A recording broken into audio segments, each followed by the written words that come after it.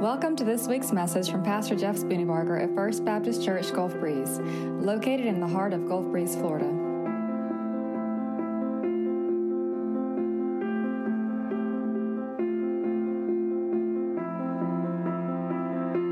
Open your Bibles to Hebrews chapter 10. Hebrews chapter 10. That's a New Testament coffee shop, by the way. Yeah, nobody got that. That was bad. Hebrews chapter 10. So I'm going to answer the question today, is church membership biblical and is it necessary? Okay? Is church membership biblical and is it necessary? But I want to warn you right off the top that there is no command in Scripture to be a member of a church. There's nothing that says thou shalt be a member of a church. You're just not going to find it. But I would also say that there's nothing in Scripture that says there is a Trinity.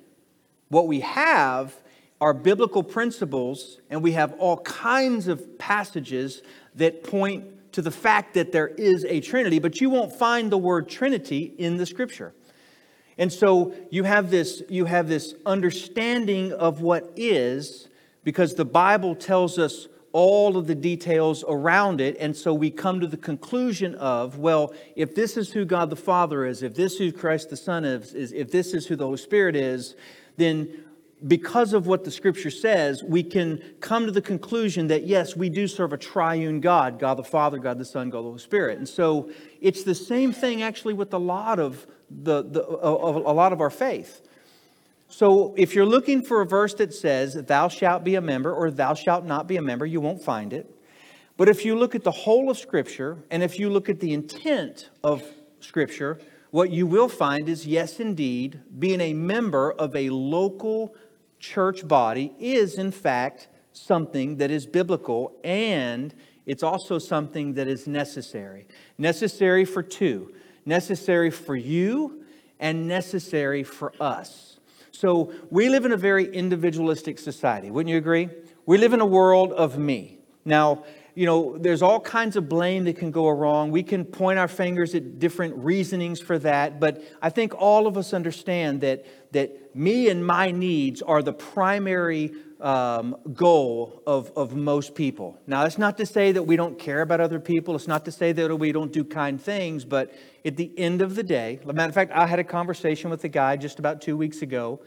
We went all the way around the circle in about 30 minutes of a conversation. And I asked him, I said, so what are you really getting at? What's the point? Is this really about you? And he goes, yes, it's all about me. I'm trying now. And it clarified what so many of us wrestle with. Me versus you, me versus others. But here's the thing. The best way to care for you is to be within the context of a community. To be within a body of believers. Because the most important part of you is your eternal you. It's your soul. Because your body is one day going to be gone. Your mind is one day going to be gone. But your soul, your spirit is eternal. It's going to live forever. So you ought to consider, I ought to consider, what am I doing to care for my own soul? Biblically, the way you care for your soul is always within the context of community. That is within the context of a body where other people have a part of our life. So Hebrews chapter 10. Now, we're going to take a jet tour through this first part of this passage, and I apologize for that, but the only way to get where we're going is to go through this part of the passage first, and I think it'll make sense here in a minute. So Hebrews chapter 10, starting in verse 19. The Scripture tells us, therefore, brothers and sisters, right? He's talking to believers. He's talking to the church. He's talking to the people of God. Therefore, brothers and sisters, since we have boldness to enter the sanctuary through the blood of Jesus, He, Jesus, has inaugurated for us a new and living way through the curtain, that is, through His flesh. And since we have a great high priest over the house of God, let us draw near with a true heart in full assurance of faith, with our hearts sprinkled clean from the evil conscience and our bodies washed in pure water. Let us hold on to the confession of our hope without wavering, since He who promised is faithful. And let us watch out for one another to provoke love and good works, not neglecting to gather together, as some are in the habit of doing, but encouraging each other, and all the more as you see the day approaching. So, therefore, verse 19 says, therefore, and then verse 21 says, and since. So, in other words, this is an if-then equation. If this is the case, then this is the responsibility. If this is true, then this is true. The if in this case, and again, we don't have time to truly unpack it all, but the if in this case is that you and I were separated from God because of our sin. Sin is anything that offends God. It's violating the law of God. God is perfect in every way, so lying, stealing, cheating, adultery, all those things that we know in the Ten Commandments, all those things are a violation of God's law. That's sin, and that separates us from God, right?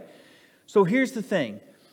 It's not just those 10, but we do all kinds of things that are in violation of God's law because God said, my 10 can be really boiled down to 2. Love God, love people. And I can count 100 different ways that I haven't loved people this week. I'm not proud of that. Anytime I'm selfish, I'm not really loving people because the opposite of love is selfishness. It's not hate. So if I'm selfish, I'm not loving.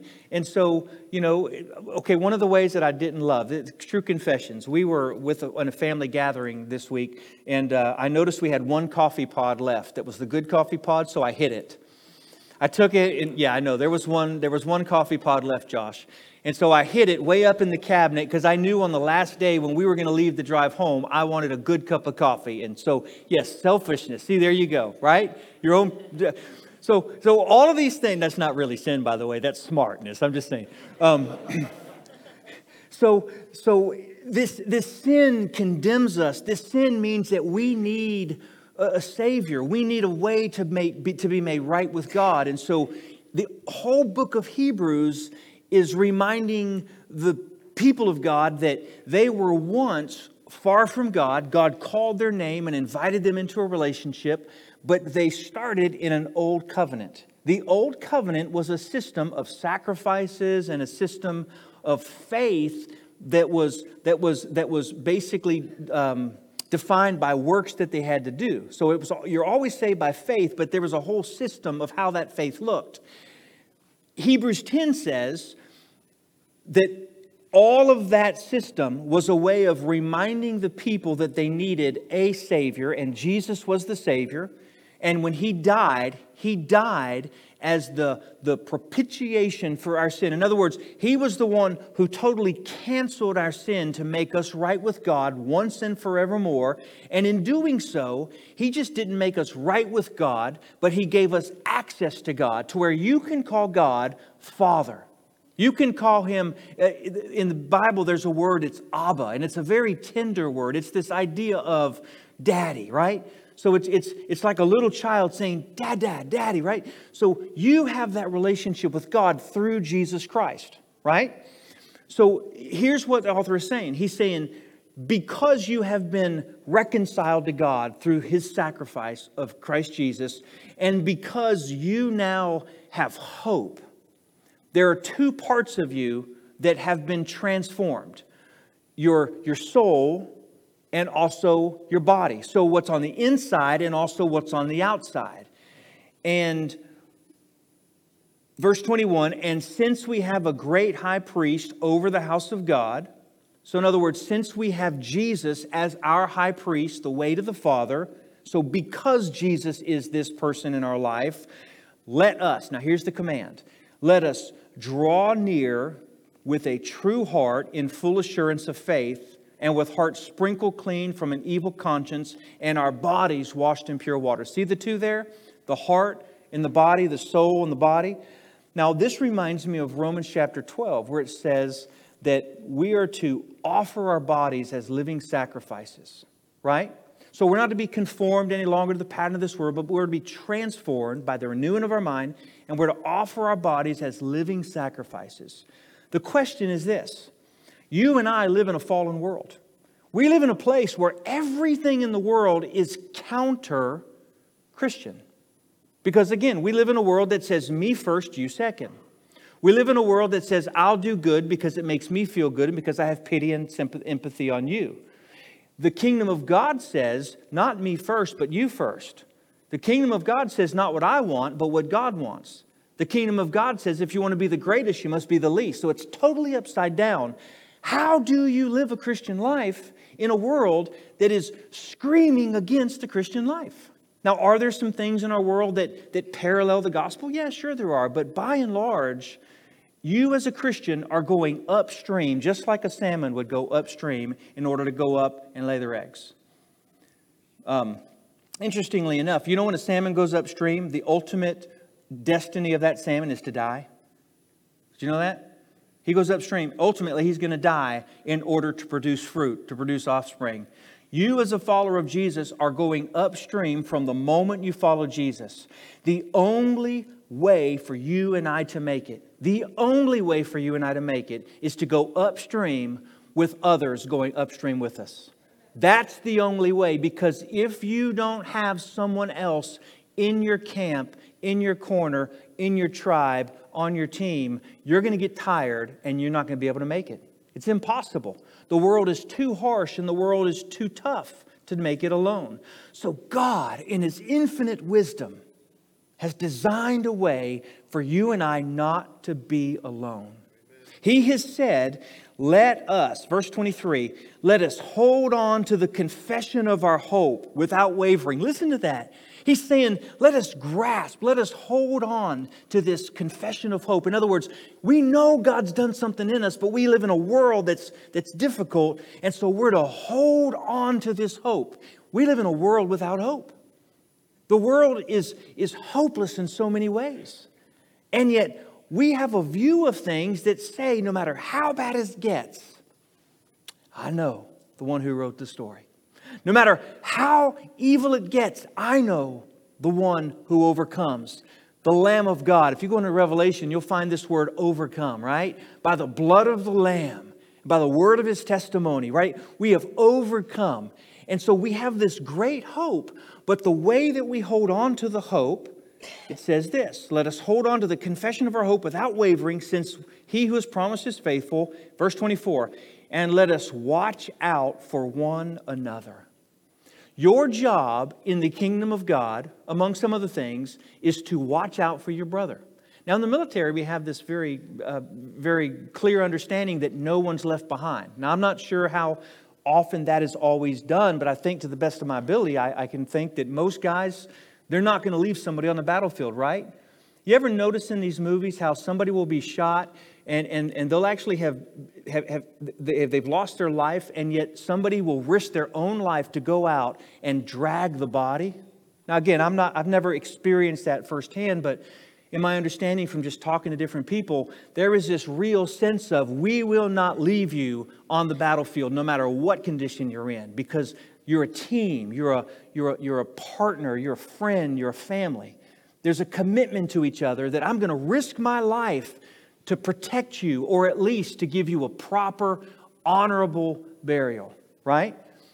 In the kingdom of God, that's what the scripture is saying. He's saying that we are to watch out for one another and do two things: provoke love and good works. I love that word, because I'm a poke the bear kind of guy. I mean, not because I want to be mean. I like to test things, and I like to move things and shake things. If you know me, you know this is true. This is what irritates most people about me, right? The people can't stand me sometimes because of this. But the reason I'm doing it is truly because if you poke long enough, you can get to the very center of what's going on. You can get to the core of something, and usually problems are not what we're noticing. We're noticing symptoms of problems. So the only way to get to the problem is to poke and to prod. In fact, Leanna has this special gift of massage, and I don't know where she got it, but when I years ago, this will really sound weird. Now I'm suddenly thinking about this out loud. So just she would come into the office. And, there'd be people in the office, and I'd be like, oh, I hurt so bad. She'd come over, and she'd poke, and she'd take her thumb. She would jam it down into my neck, and I'd be like, ah! I mean, I would want to die. But it's that pressure that's applied that releases the tension. And after the pain, I would be like, wow, I love you for what you just did. You just helped me great. That sounds weird. Alan, I'm sorry, buddy. Y'all understand what I'm saying here, right? So Saga actually has a gift. I don't know if that's any better. but Saga, listen, I've learned so much about life by I've learned so much about life by our Indian friends. When you go to India, they are very physical. So you'll sit in the car with a bunch of dudes, and they'll have their hand on your leg and arm around your shoulder. And here's why. Because they love each other. They love each other, and one of the ways they express that is through physical affection. And so Saga's good about this too. I'll be standing there, and he'll just sense that he'll come over and he'll go, and it's like, oh. You ever had a person like that? Here's the thing. It hurts, but what they're doing is provoking. They're irritating. They're agitating because there's something better only when the provocation happens. Your job to each other is to provoke love. Love for who? Well, love for God and love for each other. Your job is to provoke love and good works. Why? Because we were saved for good works. And again, going back to Romans 12, our bodies are what we offer to God as a living sacrifice. I heard somebody yesterday give a testimony. And as I was listening, I was thinking that actually is the case for so many believers. And the testimony basically was this. I've been a Bible studier all my life, but I've never done anything with it. I finally decided to do something with what I know. Listen, you may know the Bible back and forth and through, but faith without works is dead. If you don't do something with what you know, then all you are is a storehouse of spiritual information that does the world and the kingdom of God no good. God is filling you so that you can pour it out on others. And here's the spiritual truth.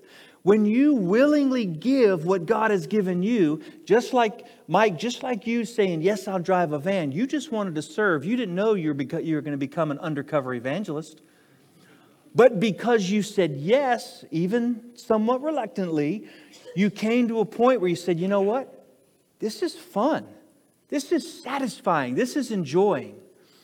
This is joyful. What if God has this marvelous, satisfying life for you? And I say what if, tongue in cheek, because it's not really a what if, it's a He does.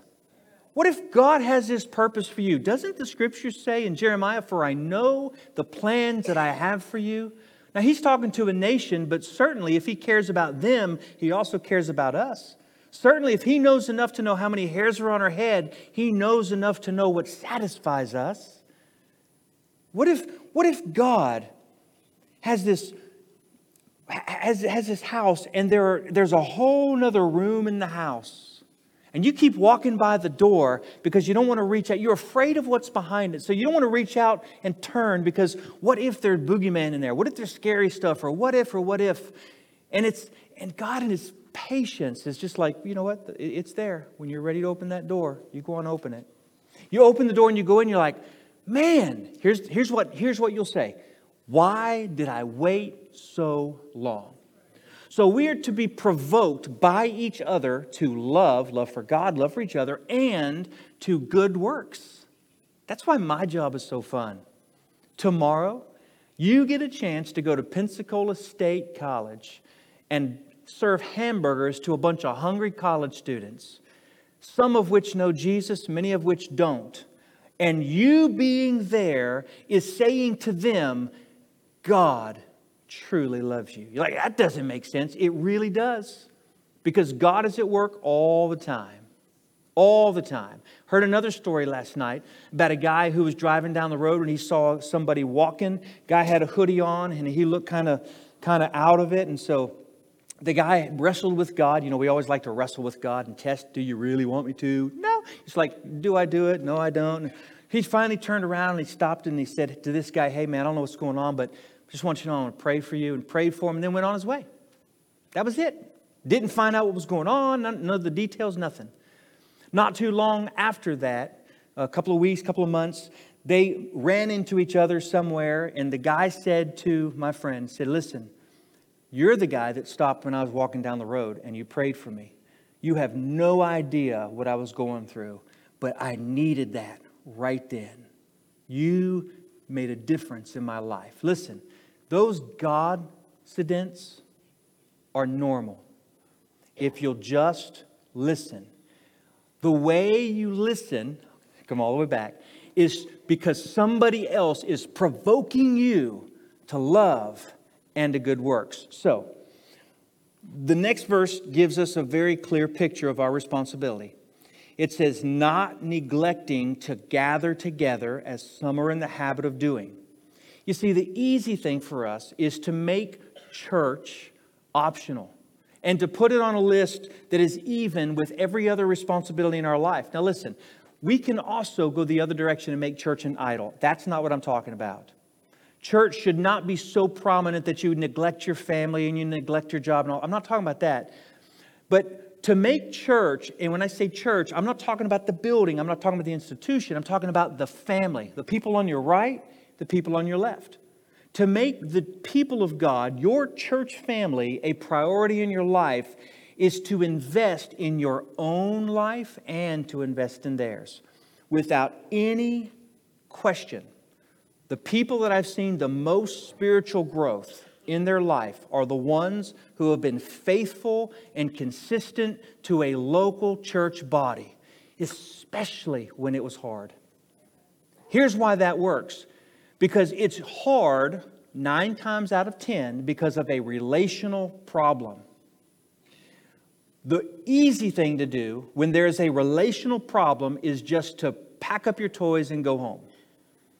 Now, here's the thing. Sometimes that's the right thing to do. But most of the time, when we just pack up our toys and go home, when it's a relational issue, what we're doing is we're ignoring the problem by running from the issue. So in other words, we're ignoring the problem by running from the symptom. The relational issue is not because of relation, it's something else. There's something underneath that's causing that relationship to be broken. And when you don't stick it out and settle that relationship, what you do is just take the brokenness somewhere else. So if you really want to be healthy and if you really want to grow, deal with the relational stuff, and then if you need to move. But if you just pretend like leaving or changing is going to fix that, it's not going to fix it because it's something deeper most of the time. Now, having said that, our commitment to the people of God should be a high priority in our life. Here's why. Because Monday and Tuesday and Wednesday and Thursday and Friday and Saturday, 6 days out of the week, and really 7, everything in your life is screaming for you to move away from Christ. When you gather, you've got people who are like, yeah, I get it. I've been there. I've been struggling with this. You're struggling with that too? It means that you've got people cheering you on. And what's really cool, if you look in the very next chapter of Hebrews 11, it's not just these people that are cheering you on. There's a whole line of people from the ages, people of faith who are a cloud of witnesses who are cheering you on to finish the race. And so you spur and I spur, we spur each other on to love and to good works. And also it says that we're not to give up together, meeting together, but we're to encourage each other. And then it says the why. And all the more as you see the day approaching. In other words, there's coming a day when the judgment of God will fall. There's coming a day when the world is going to be totally upside down because God is going to send His Son, and you know the whole Revelation thing. He's going to make all things right. There's coming a day. So our hope is in that. But before that happens, we've got to make it through today. The best way to live is in community with somebody else who loves Jesus like you do. All right, so all of that's part one. Part two is the, okay, well, how do you go from, okay, yeah, I'm supposed to be a part of a church to being a member of a church? Well, the way we get there is much like choosing a restaurant, right? So you get a bunch of people together, so let's go eat. Okay, where do you want to go? Oh, I don't know. And what you do, instead of choosing a restaurant, you eliminate restaurants. And then whatever's not eliminated, that's where you go, right? That's kind of the way we get to it on this. So here's a couple of questions that we have to look at. Hebrews chapter 13, just a few pages to the right in your Bible. Hebrews 13, verse 17 says this. It says, obey your leaders and submit to them, since they keep watch over your souls as those who will give an account, so that they can do this with joy and not grief, for that would be unprofitable for you. So two questions come to mind. If church membership is not a thing, if it's not a biblical thing, if it's not a necessity, then two questions out of this passage come to mind. Number one, who are you submit to? And then two, who am I accountable for? So membership is simply saying, I choose to connect myself to that group of people. And look, membership is part of life in every spectrum of life. You're a member of Sam's Club or you can't go in. Well, you can go in, but you can't buy anything. You're a member of the YMCA or you can't go use their weightlifting equipment. Obviously, I'm not a member of the YMCA. You have to be a member of the band. You have to be a member of the baseball team. And here's the thing I don't get. Why are we members of all these other things, and yet when we're members of those things, here's what they tell you. You show up every time, no excuses, or you're gone. I mean, is it true? If you've been a part of the band, you know that you got to be there. It doesn't matter if it's holiday season. It doesn't matter if it's spring break. It doesn't matter if your family's going on a vacation to Iceland. You got to be there. It's amazing to me. And yet, when it comes to the most important thing in your life, the people of God who will keep you going. When somebody dies or when you go through monstrous tragedy in your life, the people that show up are the people you're in community with. And the people that give you advice when you don't know where to turn are the people that you're in community with. And when you know them and you hear them speaking the Word of God to you, it soothes your soul unlike you can find anywhere else. So membership in every other aspect of life makes sense. But in this context, if you are to submit yourself to the elders and pastors, then who do you submit yourself to if you're not a member? So like if you just attend, why do you submit yourself? And if that's the case, if there's no boundaries for that, do you just submit to every leader, to every elder? Because that would mean somebody in Shanghai who's a pastor, you would be responsible to submitting to. You don't even know him, right? It just logically doesn't make sense. On the flip side, the Bible tells us that pastors are responsible to shepherd the souls, and we are to be held accountable for the people that we shepherd. How do I know who I'm responsible for if you are not a member? Furthermore, do you even have a right to expect to be shepherded if you're not a member? That's a harder question. Now look, this is dangerous because you might hear something I'm not saying. But what often happens within the church is we have people who come and they take. They don't really divest or invest themselves. It's more like, hey, I'm here. I get the youth group. I get the kids group. I get the music. I get the preaching, whatever. But they only show up on their terms. And then something happens in their life and they're not connected with. They don't get a call or they don't get the care. And then they're offended because, hey, how come you didn't shepherd me? Wait a minute. You come like every 4 weeks. How do I even know something's going on? Again, I don't want you to misunderstand what I'm saying there. But if you want that kind of relationship, it has to be a true relationship that's two-sided. And let me be clear, I'm not talking about just me shepherding you. I'm talking about the person next to you shepherding you, because they're better at it than I am. Thank you. That's true. You are better at loving your neighbor than I am. Here's why. Okay? A person only has a certain capacity to be in relationship with another person. You can only be really good friends with X number of people. And then you're going to start forgetting things. That's why you don't call 100 people every day to check on them. You call 2 or 3 or 4 people. Listen, guys, it's impossible for me to call everybody and know everything. Not only is it impossible, but it makes me in a position that's unfair to you and to me, because I will fail you. But when you're connected to the body, you connect with 2 or 3 other people, and you guys are a team. You guys know when something's going on. My wife is a great example of this. She has a handful of people that she's always talking to. Now, she talks to other people outside, but the real deep, meaty stuff in her life, I know when she's having those conversations, because she's doing the dishes or she's doing something. It's on speakerphone. I'm like, oh, y'all have good. So she calls somebody. Anyway, I'm not getting into that. But you have that same thing.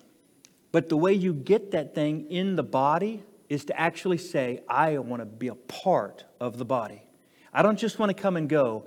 I want to invest myself here, because it's about you and it's about me. So that's the first thing. The second thing, very quickly, is if you turn to Romans chapter 12. I mentioned it earlier in verses 1 and 2, but Romans 12 gives us an understanding of what the body looks like. So again, we've deducted, if there is an accountability, there has to be some sort of membership to know who's accountable to whom, right?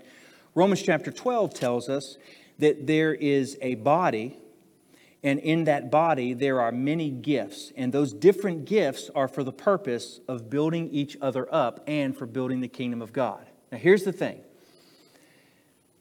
If there are gifts that are given to the body, how do we use those gifts? How do we flesh those gifts out, practically speaking? Well, in the military, you have more than one sniper. You have a bunch of snipers, but you never have a team of snipers. You never have like 8 snipers that are like this sniper team, right? They travel all over the world as a team of snipers. No, you have 8 snipers, and those 8 snipers are on 8 different teams, because you have in each team specialists who have a job that make that team complete, and they can go like a SEAL team. They can go anywhere in the world, do the job with precision, because they're all highly trained at what they do. The church is almost like that. I say almost because we're not out about killing people. We're out about saving people, right? I mean, it's a little bit different. And I shouldn't have said it that way. That's not what they're about. That's just part of their job. So here's the thing. When you become a Christian, you become a part of the family of God. But the family of God has units within it. It has sons and daughters and grandparents. And so you're a part of the larger family, the Marines, but you're also all the way part of see, these terms just kill me. It's not a company, but a battalion. You know what I'm talking about, right? You have these different divisions, a big group, a littler group, and then a tiny group, right? That's what the church is like. You've committed to a few people, but that few people commit to a larger group of people. That's the church. And because you've committed to a larger group of people, your skill set is valued by each person. And because you have this super special spiritual gift, God has placed you here, if He's placed you here, because we need you. Here are some of the gifts: service, faith, teaching, exhortation, which is encouragement, giving with generosity, leading, mercy. All of these different gifts is what you use to spur or to provoke the other person to love and good deeds. Now, I want you to take you out of the equation. You take your gift of giving. You have a supernatural gift of being a giving person. You stay home. We suffer because you're not provoking us to being generous. That's how that works. The person who's encouraging, they stay home And we all suffer because that encouragement is not being given. So when you come, when you join, when you say, I want to be a part of that group, you're saying, I want to use what God has given me to be a blessing to the church, but also to the whole world through the ministry that that church does. So there are other things we could say, but because of time, we're going to have to kind of bring the ship into the port. So how would a person become a member of a church? Well, being a member of a church, and part of the reason for this message is because I've had a lot of you ask in the last couple of months, hey, am I a member? How do I do it? This is how. Being a member of a church requires two things. Number one, you must be born again. You can't be a member of the family of God unless you're born again, because the family of God is for people who are born from God, right? So being born again means you've trusted Jesus with your life. You've confessed your sin to Him and you've said, God, save me. Make me part of your family. So born again, and then second, baptism. Baptism is the first step of obedience, but for us, baptism is an important part of being a member because you're identifying publicly of what's happened internally in your life. So baptism and salvation are the necessary requirements to be a part of the church. How do you do it? Well, there are three ways. Number one, through baptism. So if either you've trusted Christ and never been baptized, or you've never trusted Christ and now's the time to do it, then you say, you know what? I want to know Christ. I want to follow through in baptism. And that baptism actually is your entrance into membership of the church. So by baptism, that's one way. The second way is by letter. Now, letter means you're a member of another Baptist church somewhere else, and you are moving your membership from them to us. Now, used to be that when that would happen, we would fill out a card and we would send it to that church, and that church would go through their card index, because that's the way they did it. Like the old library system. They'd pull out the card, they'd put it in an envelope, and they would send it to us. And then we would take their card and put it in our file. We don't do that anymore. Now we go and send it, and it's all digital. But that's essentially, and the reason for that is we want to know, and it doesn't always work this way, but we want to know, are you coming as a healthy person, or are you coming just leaving problems that you're going to bring over into us? That's an important thing. If you've got issues at your other church, we want you to deal with those issues the best you can before you come over here. Because if you don't, you're going to bring them here, and it's going to be the same thing. And we love you and we care about you, but one of the things that we do is protect the unity of the body of Christ. Because that's the easiest way for the devil to get in and to cause division and turmoil. So we want to know, are you a healthy member? Yeah, and that doesn't mean, we don't go, do they ever sin? No, of course not. But are they a healthy member? Yeah, okay, well, great. And sometimes they might say, they're really not healthy, but I think it's just because they, okay, well, great. That helps us to know kind of how to minister to you and with you. So by baptism, by letter, and then the third one is by statement. Maybe you weren't a member of a Baptist church. You were just a member of a non-denominational church or Presbyterian church, but you know Jesus and you've been baptized. Statement is, hey, I know Jesus and I've been baptized, but I want to connect here. It's that simple. Now, when you do that, what we do is we enter into this agreement as a church into you. We say, look, we're now partners in ministry. You're now part of this local family. It's like you got married and now you're the son-in-law. I was actually thinking about this. This is it. I was actually thinking about this. So we went skiing this past week for our Christmas time with our kids and my new son-in-law, my middle daughter's husband. And he didn't pay for the skis. He didn't pay for food. He didn't pay for the lodging. See, that was a gift that I was giving to my kids or our kids. But because he married into the family, he got the blessing and the gift the same as what we gave to our own biological kids. When you become a part of the family of God, especially when you become a part of a local church body, it's the same thing. You get all the rights and privileges of being part of that body, but you also have the responsibility. So in other words, my kids had to cook and do dishes, so did my son-in-law. So it works both ways. So, having said all of that, I have two questions. One, do you know Jesus? Has there been a time in your life where you've trusted Jesus Christ to forgive you of your sin? It is by grace that you're saved through faith, not of your works. You can't earn it, you won't deserve it. It's truly a work of God inside of your life that's given to you by faith. Two, are you a member of a local church? If you're not, is God leading you to be a member of this church? If the answer is yes to that part or to the first part, I want to invite you to move your feet. Make a decision. On the card on your seat there's a way that you can say, I give my life to Christ, and there's also a way to say, I want to be a member. Now, if you don't know whether or not you're a member, listen, that's my fault.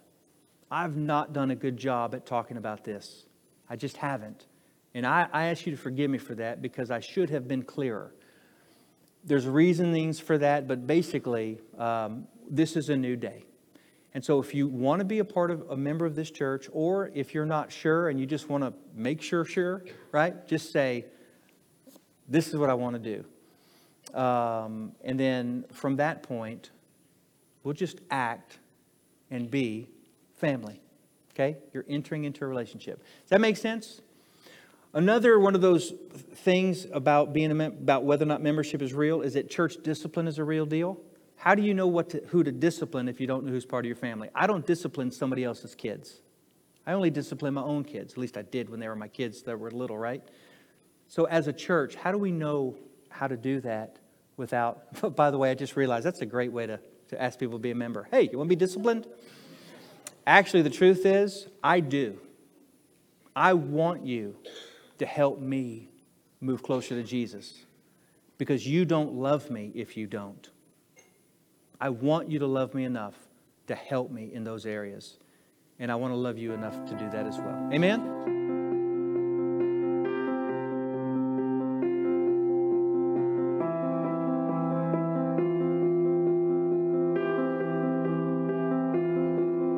Thank you for listening. You can find out more about First Baptist Church Gulf Breeze at fbcgulfbreeze.com.